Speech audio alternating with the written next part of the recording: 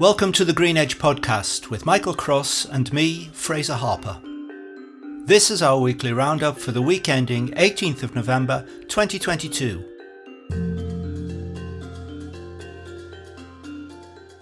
This week on the Green Edge, we're looking at the English free ports. And let's start this podcast by going all the way back to March 2021, when Rishi Sunak was just a humble chancellor, to hear what he said when he announced them in his budget speech to the House. I have one final announcement that exemplifies the future economy. A policy on a scale we've never done before. A policy to bring investment, trade, and most importantly, jobs right across this country. To replace the industries of the past with green, innovative, fast-growing new businesses. To encourage free trade and reinforce our position as an outward-looking trading nation open to the world. A policy we can now only pursue now that we are out of the European Union. Free ports. Free ports are special economic zones with different rules to make it easier and cheaper to do business. They're well established internationally, but we're taking a unique approach. Our free ports will have simpler planning to allow businesses to build, infrastructure funding to improve transport links, cheaper customs with favourable tariffs, VAT or duties, and lower taxes with tax breaks to encourage construction, private investment and job creation. An unprecedented economic boost across the United Kingdom. Now, Michael, we've been looking at a particular aspect of the 8 free ports, which is whether the skills development in each of the hinterlands is keeping pace with the development of the free ports themselves. Yes, we have. We've been particularly interested in looking at the level of coordination that's occurring in those plans and how they relate to emerging plans from those local areas. It's not overly clear exactly how all that meshes together, to be honest with you. We know, of course, that each free port has some kind of focus. For example, my local free port down here on the Solent is going to be big in green innovation. And we've written about some of the good green stuff already going on down here in places like Portsmouth International Port. So I found it interesting to compare each free port's focus with the sector or technology focuses of the surrounding local skills improvement plans. Obviously, you can't draw any conclusions at this stage, especially since the LSIPs are brand new. But you would have thought that they should mesh at some stage with the skills that the free ports are going to need. Most certainly, and in particular, I think 4 of the free ports have hydrogen fairly central to what they're up to, and therefore you'd have thought that would naturally link across. And a number of the LSIPs or the pre-LSIP plans were certainly recognising aspects of that. But I think this just highlights the need for coordination and integration of policy. And so we actually end up with a bigger output for our policies overlapping and supporting each other. Now, in the post this week, we've only just scratched the surface with free ports and skills, but it's well worth a closer look, I think, Michael.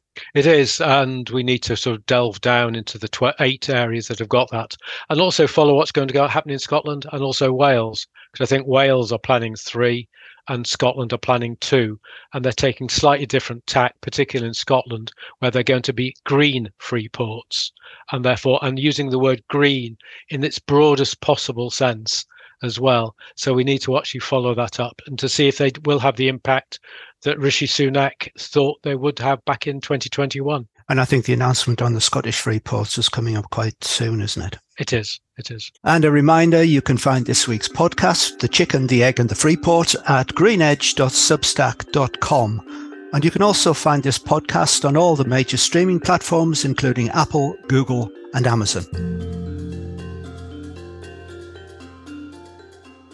Now, we're recording this part of the podcast just ahead of Jeremy Hunt's financial statement.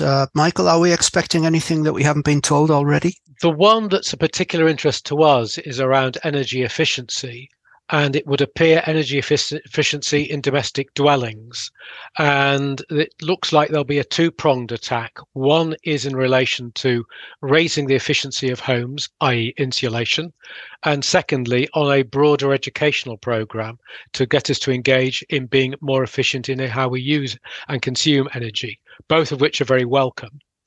I think on the insulation side, I think that is to be applauded if well funded. And secondly, though, my concern is around the ability and availability of skilled people to undertake the work. And therefore, we might have some grand target around insulation, but not have the ability to deliver on it. And secondly, if it's going to be a slightly more progressive beyond insulation, but also taking heat pumps. Currently, we have installed 56,000 heat pumps last year. We need to get to the position where we're going to be hitting 1 million a year. And it'd be interesting to hear if he says anything along those lines whatsoever today. We normally put this podcast to bed around 10 o'clock on a Thursday, but this week we're going to do something slightly different. We're recording it in two halves, as it were. Thursday morning at the moment, and we'll come back later today after the statement and see what we can comment on there. Yes, we'll certainly do that.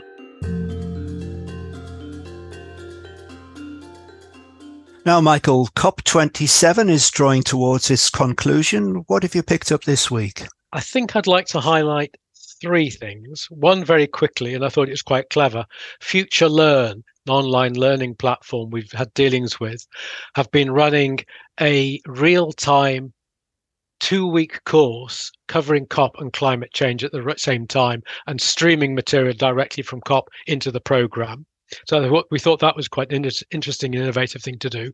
And 2 other things. One was UNESCO with its Greening Education Partnership, highlighting the need for the creation of readiness amongst the whole population of a country to climate change. And that's ranging from changing curriculum for primary and secondary school students right through to citizens and communities. And a very good speech given by Maria Gabriel, who is the EU Commissioner for Innovation, Research, Culture, Education and Youth. And she's held that post since 2019. She was really highlighting the things that the European Union has done around creating resources to help us educate ourselves as citizens and as employees and workers in relation to the whole transition to net zero. One of the 4 things she highlighted was the European Competence Framework on Sustainability, which is a good piece of work and something which can be drawn upon if you're interested in looking at skills, in the development of skills for careers into the future. And just going back to that Future Learn course, I'm wondering if it will be kept online after COP27 closes. That would make good sense, and it would be nice if it was updated and they ran it for now COP28 and they do the same again and keep it as a running programme. But I thought it was a great way of integrating the reality of a major world-changing event with an educational programme which is openly available to people. And that Future Learn course has been jointly developed by the University of Edinburgh, Learning for Sustainability Scotland and the British Council.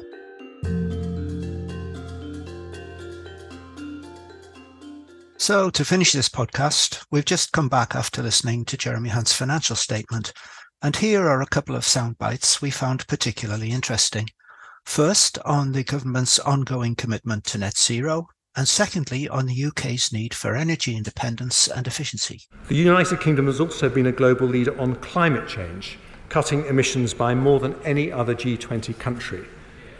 But with the existential vulnerability we face, now would be the wrong time to step back from our international climate responsibilities. So I also confirm that despite the economic pressures, we remain fully committed to the historic Glasgow Climate Pact agreed at COP26, including a 68% reduction in our own emissions by 2030.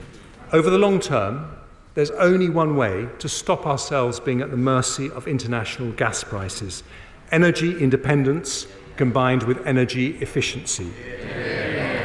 Energy independence, so neither Putin nor anyone else can use energy to blackmail us, and energy efficiency to reduce demand and climate impact as much as possible.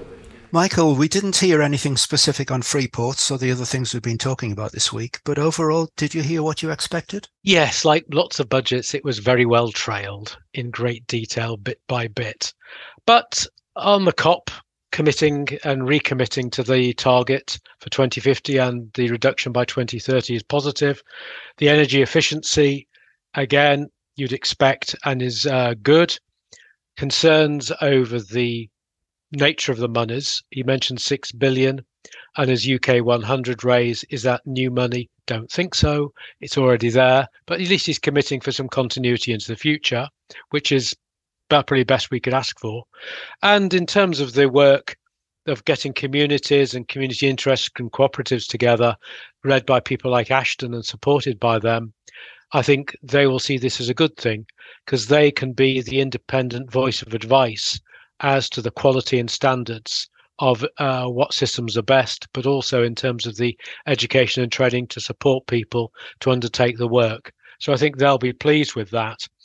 What we'd like to see, though, is greater coherency across the piece and a tying together of his comments around energy generation, around nuclear and carbon capture and storage, with the whole green agenda. He highlighted green as one of the 5 industries for the future, which we applaud, but we need to have a skills plan that really ties this together.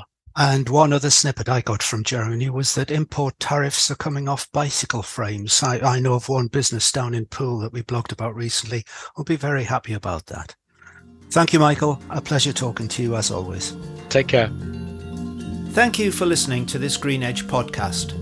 This podcast series accompanies the Green Edge newsletter, to which you can subscribe at greenedge.substack.com. The Green Edge is produced by Blue Mirror Insights.